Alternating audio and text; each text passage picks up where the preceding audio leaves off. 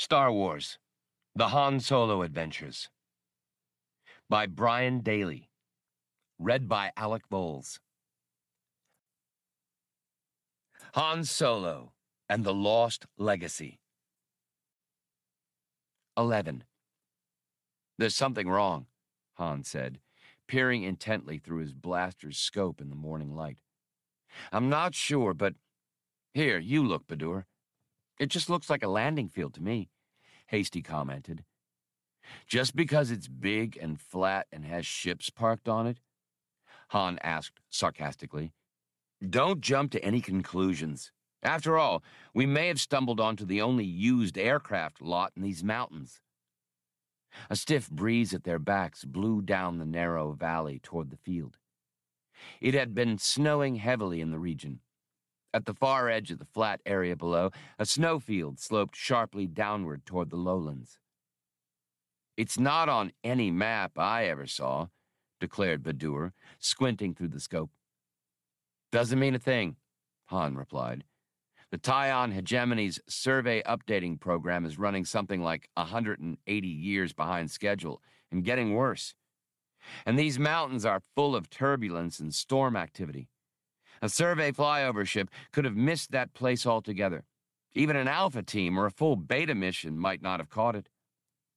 Thinking it over, Han rubbed his jaw, feeling his growth of beard.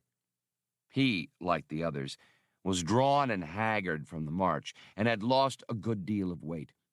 The knife cut across his chin was healing well enough in the absence of a medipack. "Badur's right," Hasty said, holding the survey map reader up close to her face. "There's nothing on her at all. And what's it doing out here anyway? Look, they had to have carved away half that cliff to build it." Han was concentrating on the field with his remarkably acute vision. There, guidance lights and warning beacons were dark, understandable at a hidden base, but they seemed to be of a very outdated design. He could make out several craft that appeared to be about the size of spaceboats, and 5 larger ones. It was difficult to see any details because their tails and afterburners were pointed in his direction. Then he knew what was bothering him. "Badur, they've got those ships parked and tied down with their rear ends into the wind." Since the craft on the field followed common aerodynamic design principles, the sensible way to position them would have been with their noses into the prevailing air currents. Badur lowered the scope and handed back Han's blaster. "The wind's been steady, at least since last night. Either they don't care what kind of knocking around their ships will take if a storm kicks up, or the place is deserted." "We haven't seen a soul down there," Hasty said.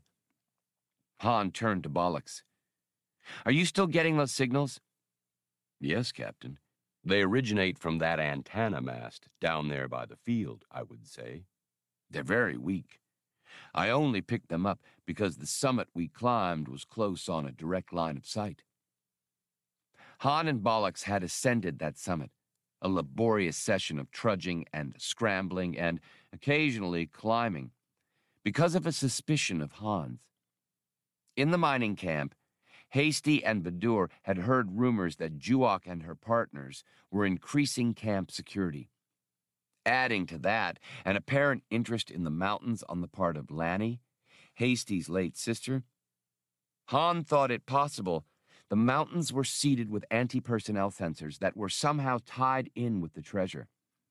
On the chance that, if there were sensors, they would be active rather than passive and therefore detectable, Han had taken the futilely protesting labor droid up to see if, now that they were approaching the lowlands, they could detect any signals.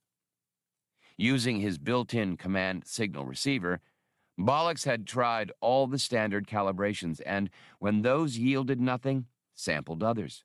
Finally, he had picked up a signal of a long outmoded sort, and Han had taken a rough fix on it. The signal had led the group to this narrow valley, and the morning revealed what was apparently a landing field bracketed in stone. They had been marching through the mountains for days. Songs and high spirits had given way to sore feet, overworked servo motors, aching muscles, and shoulders chafed by pack straps. The visit to the spa at the University of Rudrig seemed to Han like a dream of another life. According to the map, they were very nearly through the mountains. That map had turned out to be their most important piece of equipment, allowing them to choose the easiest course. Nonetheless, they had hit a number of places where they had had to climb, where skinks suddenly became a major asset. The Rurian could scale or descend sheer rock faces, carrying one end of a climbing rope with him. Without skinks, Han knew, they would still be somewhere far back in the mountains. As it was, their food was running low. Fortunately, they had managed to find water on their route, but even after they left the mountains, they would still have to cross an expanse of open plains before reaching the mining site. A common thought was running through the group's respective biological and synthetic synapses. Acquisition of a ship, even an atmospheric craft, would mark an end to their walking days. In addition, the field might offer supplies as well as transportation. Could this be what Lanny was curious about? Bedur wondered aloud. We'll see, Han decided. They had concealed themselves behind some rocks within a kilometer of the field. Chewie and I'll go in first. If we give the all-clear sign, come on down.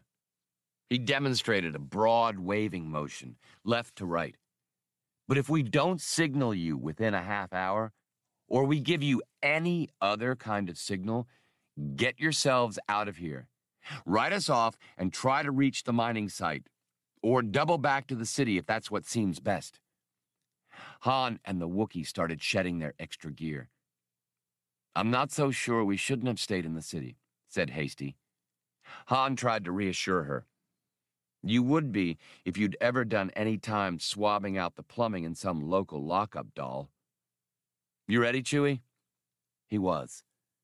They moved out, taking turns advancing from cover to cover. Each awaited the other's hand motion before moving. They had done this sort of thing together before. They observed no sentries, patrols, watchtowers, or surveillance equipment as they approached, but they felt no less uneasy. When at last they reached the edge of the field, they held a brief but heated debate, conducted entirely in hand signals over who would be first to step into the open. Each insisted that he should be the one. Han cut the dispute short just before it devolved into an exchange of angry gestures by rising and stepping out from the cover of the boulder. Chewbacca, eyes roving the scene, bowcaster raised and ready, immediately shifted to a position from which he could give supporting fire. Han slowly moved across the open area, blaster out, nerves taut. No shot or outcry came, and no alarm. The field was a simple expanse of flat ground, partly smoothed soil and partly rock that, from the looks of it, had been leveled a long time ago. Han wondered why somebody hadn't done a complete job and paved it over with Formex or some other surfacing material. He saw no buildings of any kind, only the primitive antenna mast, ground beacons, ground control light clusters, and area illumination banks. He skirted the edge of the field, darting in among the rocks without warning to make sure no one was waiting in ambush. He reemerged and continued working his way toward the parked ships. When he was satisfied that nobody had a gun turret or missile tube pointed at him from one of the craft, he approached them. When he had come close enough to make out the tail, he had difficulty speaking for a second. What the flaming... Hey, Chewie! Get over here! The Wookiee was out in the open instantly, racing toward him, bowcaster held high. His charge slowed to a distracted lope, then immobility as he saw what Han was talking about. He gave a bemused, lowing sound. "That's right," Han agreed, slamming the side of one of the ships with his fist. It gave, leaving a deep indentation. "They're phonies." Chewbacca came up slowly, shouldering his weapon, and took a firm grasp on the hatch of the next ship in line. He tore it off easily. It was merely a mock-up constructed of treated extrusion sheeting and light structural alloys. He cast the hatch aside with a brayed Wookiee imprecation and leaned into the open hatchway. Light came through the clear pane used to simulate the cockpit windshield. The dummy ship, ribbed by support members, was gloomy, stale-smelling, and empty. Han, examining the ships and the general layout of the field, was stumped. Nonetheless, he kept his pistol in his hand. The mock-ups were crude, but had been made with obvious attention to details of landing gear, fuselage, compulsors, and control surfaces. They were copied, at least he presumed them to have been copied, from models he didn't recognize, and secured in place with lines of some artificial fiber. His first thought was that this was a decoy base, part of some military campaign or defense system. But there had been no organized conflict on Dalault or, for that matter, in this sector of space for years and years. Furthermore, this fake landing field must demand a certain amount of upkeep to be in the shape it was. A trick of Juox? No logic sustained that. Chewbacca was more instinctive. In his mind, the place conjured images of some malign force using the field as a sort of trap, like those of the web weavers on the lower tree levels of his home planet. Nervously glancing around, eager to be away, he set one paw against Han's shoulder to get him moving. The pilot shrugged off the paw. "Take it easy, will you? This place might still have some stuff we can use. Take a quick look around while I check out that antenna mast." The Wookiee shambled off unenthusiastically. He made a rapid, thorough sweep of the area, discovering no watchers, no tracks, nor any fresh scents. When Chewbacca returned, Han straightened from his examination of the instrument pods at the mast. "It runs off some kind of sealed power plant, a little one. It might have started broadcasting yesterday or been going for years and years. I gave the others the signal to come ahead." Chewbacca whined unhappily, wanting only to depart from this place. Han was losing patience. "Chewie, I'm getting tired of this. There's receiver gear here that we can use to check for sensors and get a bearing on Juox mining camp.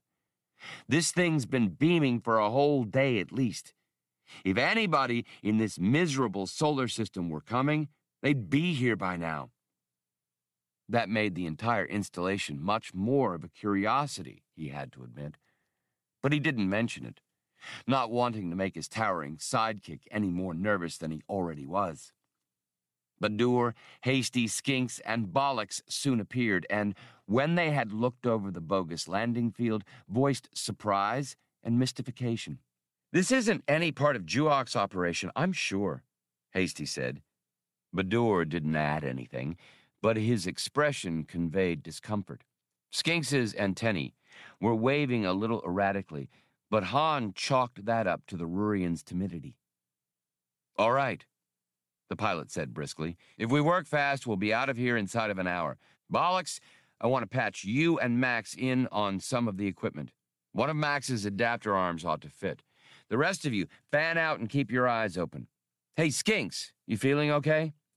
The little Rurian's antennae were waving even more pronouncedly now. His head wobbled for a moment.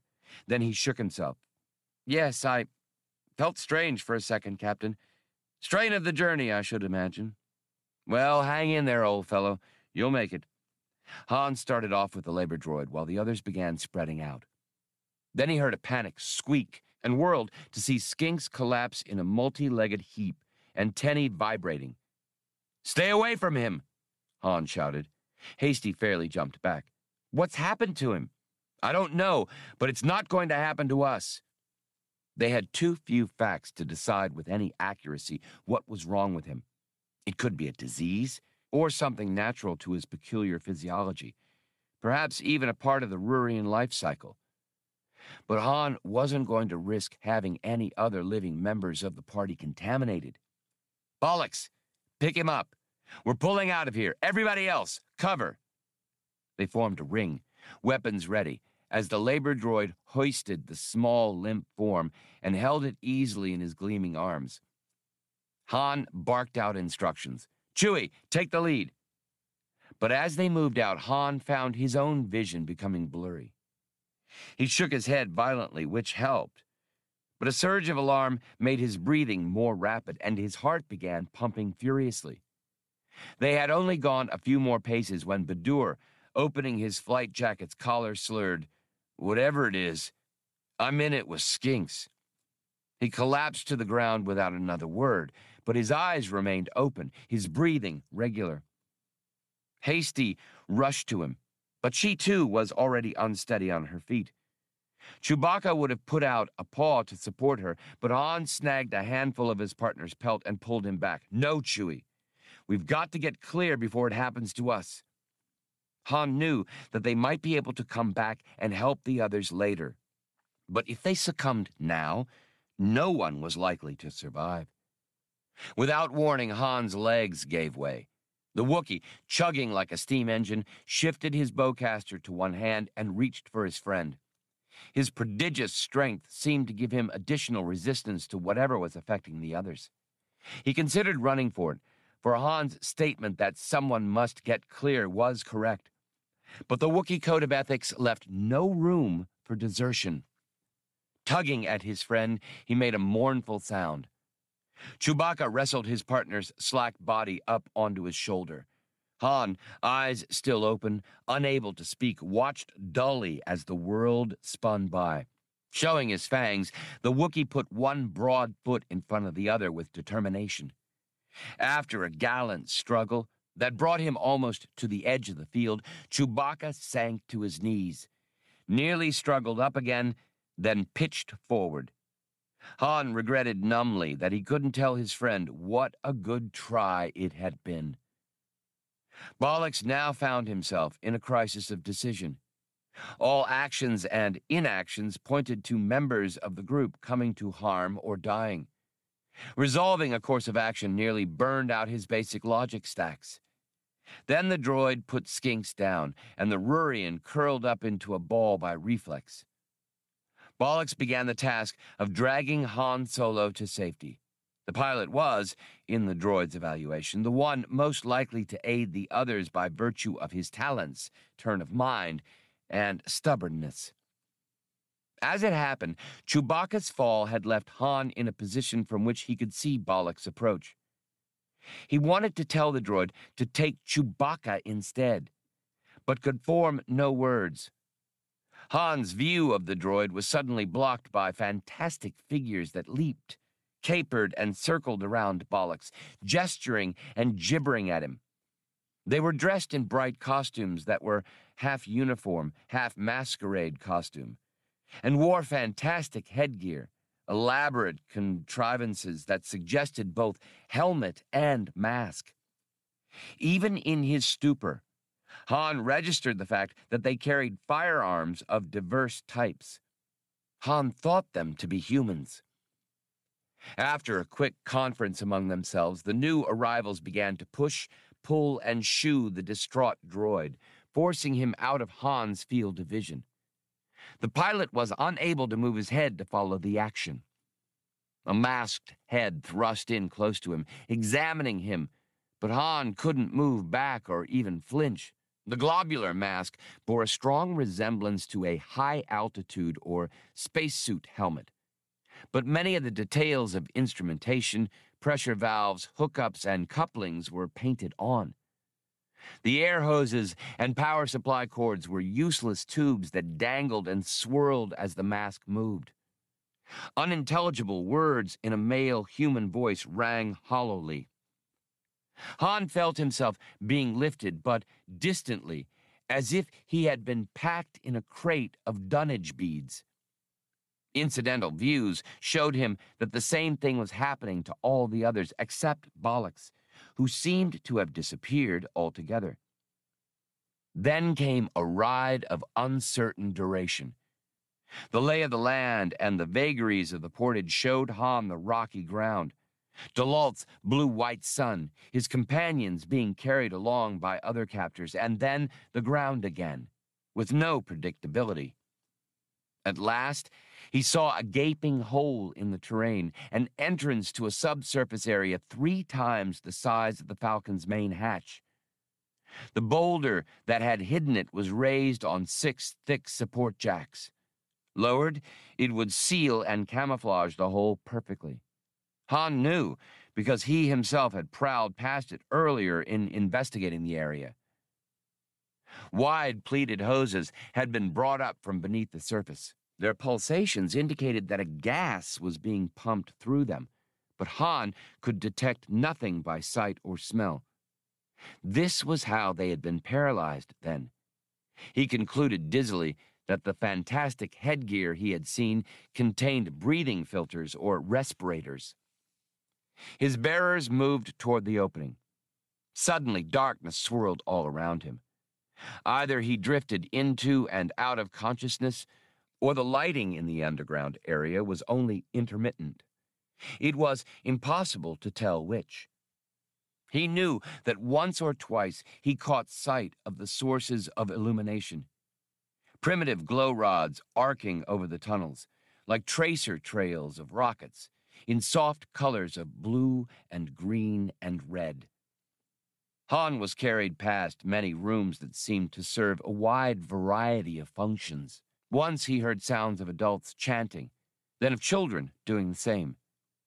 There were the rhythms of heavy machinery, whirring turbines and banging switching panels, racing gears and the spitting, crackling openings and closings of massive power bars. He smelled foods that were strange to him, and people with all their various odors. He tried to concentrate, either to find a way out of his predicament or to experience his last moments fully, but instead kept drifting into passivity. His first indication that the paralysis was wearing off was when he was unceremoniously dumped onto a cold stone floor. He didn't quite let out a yelp, but came close. He hurt where he had hit, his shoulder, back, and rump. He heard someone, Badur, he thought, groan. Han tried to sit up.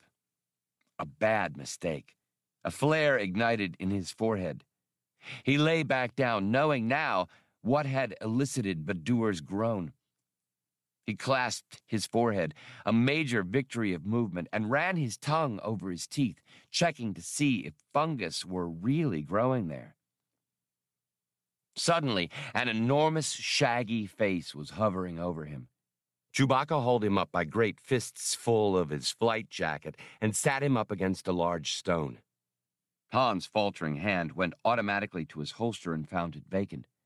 That frightened him, but galvanized him as well. He clamped both hands to his head, whispering so that it wouldn't come apart. "Best time to escape's the soonest," he told his first mate. "Kick the door over and let's leg it." His friend irked with a disgusted gesture to the door. Han made a major effort and looked up, setting off little shooting stars on the periphery of his vision. The door was barely discernible, an oblong of stone fitted into the wall so tightly that barely a hairline crack showed. There was a glow rod on either side of it, but the rest of the room was unlit. Han frisked himself. No tools, no weapons, not even a toothpick. Badur and Hasty had been dumped together. Skinks was still rolled in a tight ball, but of Bollocks, there was no sign. The Wookiee plucked Han to his feet, and the pilot moved to one of the glow rods and pulled it from its socket. The filament retained enough power to run independently for some time. Han moved farther into the chamber, waving the light as he explored. His partner trailed behind, huge fists ready. "Check the size of this place," Han found the breath to whisper. The Wookiee grunted. The stone ceiling arced away into the gloom beyond the light. Han came upon row after long row of low stone monoliths, about the height of his sternum, twice as wide as they were high. He couldn't see an end to them. A voice behind them made both partners jump. "Where are we?" It was Hasty, who had just recovered enough to rise and follow. "And what are those things? Shelves? Work tables? Runways?" Han added, wincing at the throbbing in his head. "Paperweights? Who knows? Let's look the rest of this granite gymnasium over." At least, he thought, moving about would help counteract the paralysis. Best to let the others rest for now. But a search of the gargantuan room, which was about the size and shape of a medium spacecraft hangar, yielded no other doors, no other features at all, simply a vast space filled with the stone slabs. The whole mountain's probably hollow, Han conjectured, keeping his voice low, but I don't see how those hopping half-wits we saw could have done it. They started back toward the door. Chewbacca uttered a low sound. Han translated. "He's saying how dry it is in here. You'd expect it to be damp, from condensation if nothing else." Their footsteps clacked and echoed. By that time, Badur was sitting up and Skinks had uncurled. Interrupting one another with several simultaneous conversations and frequent crossovers, they established the bare facts of what had happened. "What will they do with us?" Skinks asked, not concealing his trembling. "Who knows?" Han responded. "But they took Bollocks and Max. I hope those two lads don't end up as drill bits and belt buckles." He regretted now his own and Chewbacca's abuse of the aircraft mock-ups on the landing field, and wondered if this was the standard treatment of vandals, recalling the swimmer Shazin's comment that few travelers made it through the mountains. "Anyway, they haven't killed us out of hand. That's one thing in our favor, right?" Skinks did not seem comforted. "I'm thirsty," Hasty announced, "and hungry as a Wookiee." "I'll summon room service," offered Han. "Marinated range squab for 4 and a few magnums of chilled Tiltil. We'll get the place redecorated while we're at it." She snorted. "You should get the auto valet, Solo, and feed yourself into it. You look like a jet juicer just off an 8-day twister." Amused, Han glanced at her, giving her a long-suffering smile. Then he sighed and sat down with his back against one of the stone slabs. Chewbacca lowered himself next to Han. "Hey, partner.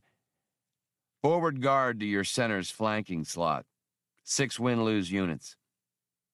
Chewbacca fell into deep concentration, chin on fist, envisioning the game board match they would be playing on the Falcon. Without computer assistance, playing was much more difficult and involved, but it might help pass the time. Hasty went to stand before the chamber's single door. Han looked up and saw that her shoulders were shaking, as was the glow rod she held in her hand.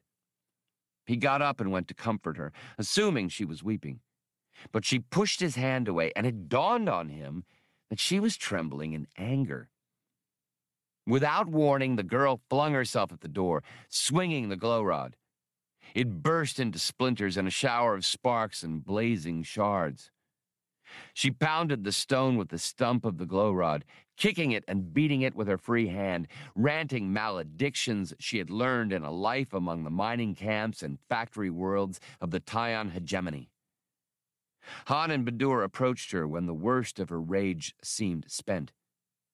"Nobody's locking me under some old mountain to rot," she yelled. She swung randomly at the men with the battered stump of the glow rod, and they found it more politic to duck than to grapple. "Part of that treasure's mine, and nobody better try to cut me out of it." Puffing, drained, she shuffled over to where the Wookiee sat. Chewbacca had watched the proceedings curiously. Hasty dropped the glow rod stump and sat down next to the Millennium Falcon's first mate. Han was about to say something, if only to comment on the intensity of her avarice, when a glissando from Skinks's flute sounded through the room. The Rurian still wore his instruments. They had been cradled to his middle, concealed by his woolly coat when he had curled up.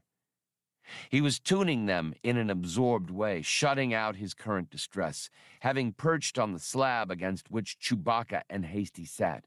Han went to listen, while Badur stayed at the door to study it with the remaining glow rod.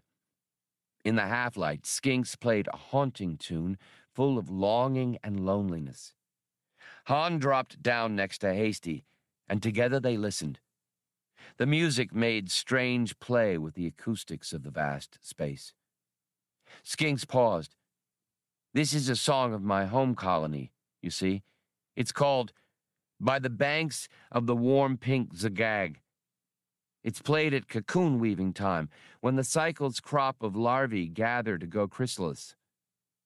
At the same time, the previous cycle's cocoons open, and the chroma wings come forth to exude their pheromones, which draw them to one another. The air is sweet and light then. Gaiety is there." A large globule of emotion secretion gathered at the corner of each faceted red eye. "This adventuring has been educational, but most of it is nothing more than danger and hardship a very long way from home. If I were ever to come to the banks of the Zagag again, I would never leave." He resumed playing the sad melody. Hasty, gazing vacantly into the darkness, was disheveled, but looked attractive nonetheless. Nearly as pretty as when she had been gowned and primped on board the Falcon. Han slipped an arm around her, and she leaned against him, scarcely noticing him. "Don't fold until the hand's over," he encouraged her quietly. She turned to him with a labored smile, brushing her dirty fingers against his stubble of beard, tracing the raw scar across his chin. "You know, this is an improvement, Solo. You're not slick now, not so smooth and careless." He leaned toward her, and she didn't turn away. And then he kissed her. There was some question as to who was more surprised. Without parting, they settled into a more comfortable embrace and gave the kiss serious attention. Skinks's music carried them along. She shoved herself free at last. "Han, oh, Stop it. Please stop." He retreated, confused. "The last thing I need is to get involved with you." Sounding wounded, he asked, "What's wrong with me?" "You run all over people, and you never take anything seriously, for starters. You joke through life with that silly smirk on your face, so sure of yourself I want to bounce a rock off your skull." She kept him at arm's length. "Solo, my sister Lanny inherited Dad's guild book, so she had pilot status here in the Tyon. But I had to work any job I could get. Mess hand, house girl, Sanet crew. I've done them all in the camps, the mines, the factories. I've seen your type all my life. Everything's a big laugh, and you can charm the daylights out of people when you feel like it, but you're gone the next day, and you never look back. Han, there are no people in your life," he protested. "Chewie is your friend," she cut him off, "but he's a Wookiee? And you've got that pair of mechanical cohorts, Max and Bollocks, and that hotshot starship of yours, but the rest of us are temporary cargo. Where are the people, Han?" He started to defend himself, but she overrode him. Chewbacca, intrigued, forgot about his next game board move. "I'm sure you drive the portside girls wild, Solo. You look like you just stepped out of a holo thriller, but I'm not one of them. Never was, never will be." She softened a bit. "I'm no different from Skinks. On my birth world, there's a stretch of land my parents used to own. I'm going to get my cut of the treasure. I swear on my blisters, and buy it back if I have to purchase the whole planet. I'll build a home and take care of Badur, because he took care of Lanny and me. I'll have things of my own and a life of my own. I'll share it if I meet the right man, but I'll live without him if I don't. Solo, Light housekeeping in a starship isn't my idea of a dream come true. She drew away from him and went to join Badur, pushing her fingers through the tangles of red hair. Skinks finished his sad song, then lowered his flute. I wish I could see the home colony one more time. The air filled with the chroma wings and their pheromones and the sounds of their wooing. What would you wish for, Captain Solo? Staring absently after Hasty, Han shrugged. Stronger pheromones? Skinks started. Then, sides rippling, began chortling in the Rurian version of convulsive laughter, issuing chittering, high-pitched giggles. Chewbacca loosed a sustained howl of amusement, slapping his thigh with a huge paw, his mane shaking.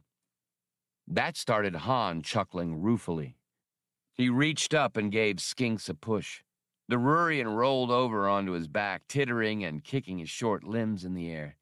A guffaw exploded from Badur and even Hasty, shaking her head in exasperation, shared the joke.